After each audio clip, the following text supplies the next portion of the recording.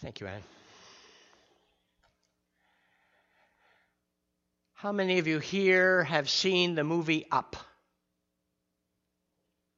It's an animated film. You don't need to know the plot to understand what I'm about to say.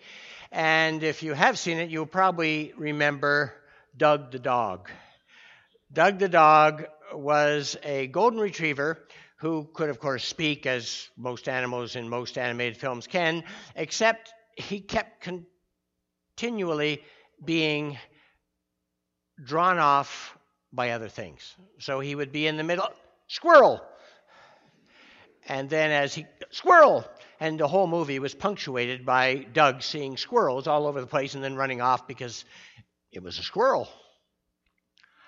I would like to put forward this morning that we live in an up society.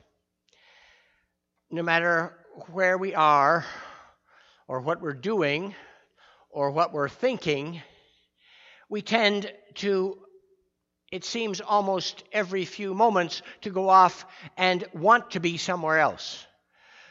A job is calling for us, it needs to be done. A thought is approaching us in our minds that we have to contemplate at this moment. And consequently, we do, like Doug the dog, squirrel off here and there and over there, and we seem to have very little time just to sit and say, this is where I am, this is where I should be, thanks be to God. And we need that. For example, since the reading of the Bible, which was not that long ago, how many times, and I'm not asking you to put up your hand or shout it out, but how many times have you already squirreled off? Yeah, brothers and sisters, join in imitating me and observe those who live. We're having roast tonight. Did we have baked potatoes last time? Or did we have roast potatoes? I think I'll make roast potatoes tonight, and then it'll go with the gravy, Therefore, my brothers and sisters, whom I love and long for, who used to sit over there and wear that funny green sort of sports coat? I must ask Fi what his name was after, because I forget completely. And that's it. We're in and out of the present, like Doug, all the time. Now, there's nothing particularly evil or nasty or even unnatural about that, but it does mean that we don't spend much time being where we are right now, because we're always off somewhere else. We love, for example, the past, don't we? You're always going back there and thinking, and the odd reality about that reality is that usually when we think of the past, it isn't of good old mom baking pie in the kitchen, the pleasant memories. It's, remember that meeting last week? Why did I say that? Oh, gee. Or we think about some item that we just watched on the news, or we think about, at the time when we were 12 and went swimming and almost drowned and everyone laughed at us. That's what we do. And we tend to think about these things again and again and again. I mean, anyone examining our minds who doesn't understand the human condition would probably think, well, these memories must be among the most precious things that you have, because, boy, do you think about them. It's almost as if we think that if we go over the past often enough, it will change. It doesn't. And let us remember that we are also drawn to the future, which doesn't even exist. It's not real. And again, we think of the disquieting things that we're worried about. The meeting next Thursday. I know that's going to come up and it's going to cause controversy and I don't know what to do about it. Or the doctor's appointment next Tuesday. I'm afraid that he's going to say. And again, we ruminate about these things, and not even creatively, because we just keep thinking about them over and over again, like a piece of tape that we're running through the video machine one time after another. Eckhart Tolle, the Canadian-born philosopher, spiritualist, suggests that the ego could be defined as a dysfunctional relationship with the present moment. I really like that. The ego, the center of our thinking mind, could be described or could be defined as a dysfunctional relationship with the present moment. We're constantly trying to escape the present moment. We don't like the present moment. I'm going to go somewhere else, even if it isn't, as I've said, any better than now. Now, some people say that's because our attention spans are shrinking. Well, actually, most current research in several areas is saying actually our attention spans aren't shrinking. Something else is happening. One study was from the presentation software company Prezi, which teamed up with the strategic consulting firm Kelton Research. And in their findings, what they found was that actually our attention spans are getting longer. For example, how many friends do you have who had to binge watch Game of Thrones because they didn't start at the beginning? And they sat there and watched all the episodes. My wife used to do this with 24. Remember, 24-hour-long episodes, and I'd leave her at 8 in the morning if I was going to work and she was home, and I'd come back at 4 in the afternoon, and yep, she was about 6 hours ahead. She just did watch them. Oh, just one more. So our attention spans are there, but, and this is what they discovered that I think is very interesting, what is happening is we're becoming far more selective with what we are willing to listen to or to watch. And we're becoming far faster to drop things that we don't want to listen to or watch. And that's what's happening in our lives. Now, put simply, that means we're getting bored sooner and reacting faster than we used to. So if we're listening to a speaker and the speaker seems to be saying something that we already know or we've already said, off we go to think about Hawaii. If we're watching a television show, what do we have in our hands? Yep, nope, don't like that one.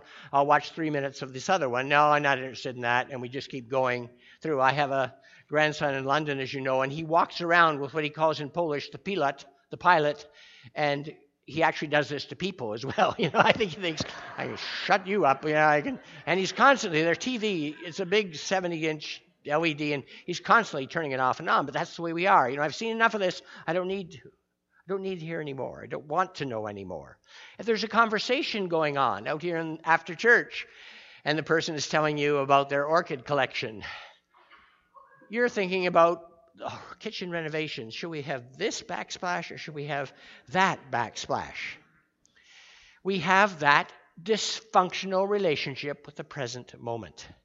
We do not feel comfortable in the present. We don't feel that we belong here or that this is really very important to us. We'd rather be thinking about imagining something else. And this is unfortunate because it is in the present moment that our salvation lies. It is in the present that we discover God. It is in the present and only in the present that we may experience revelation and transformation. You may say, well, God will speak to me next Thursday.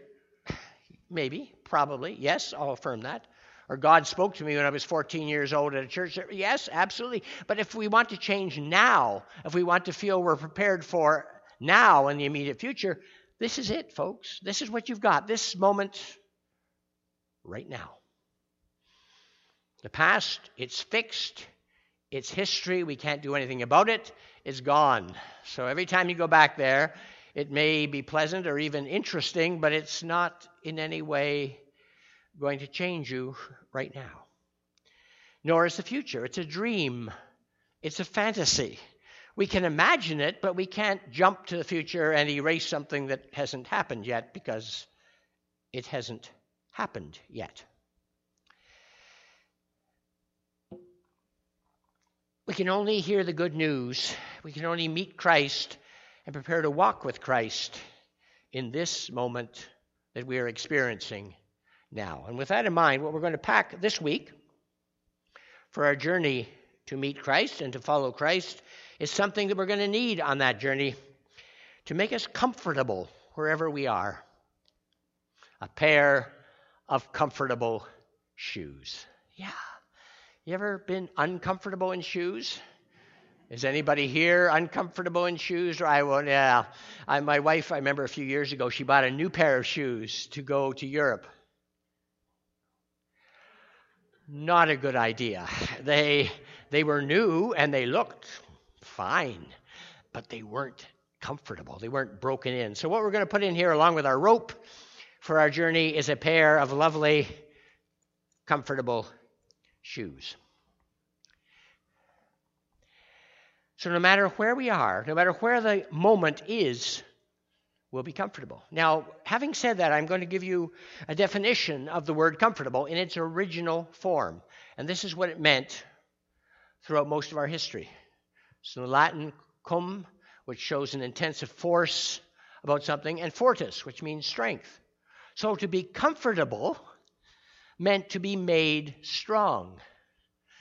It's not the way we usually use it, but that's what it originally meant. If you're comfortable in the present moment, it means that you can face it.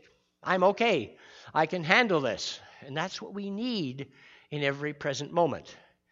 And by the way, for any of your you logophiles out there, the idea that comfort means to be cuddly and cozy and happy just appeared in about the 17th century. It's a new meaning for the word as they twisted it around. But I like the original. No matter where we are in life, we will be made strong. We're not aliens. We're not in the wrong place. We're not out of our depth. God is with us. See, again, this idea of faith. We're where we should be, and we can handle it. And that's especially true, my friends, when something goes wrong. When something goes wrong, we can certainly go, I'm here, and I'm stressed, and it's a mess around me. Those things are true. I didn't expect this to happen. But then we can say, all right, now, what do I do to move beyond the mess, or to help clear up the mess, or to feel less stressed, or to find help so I can deal with the mess? That's what life is about. It's not just flooding emotionally and going, I don't know, what should I be doing right now? I'll do something. No.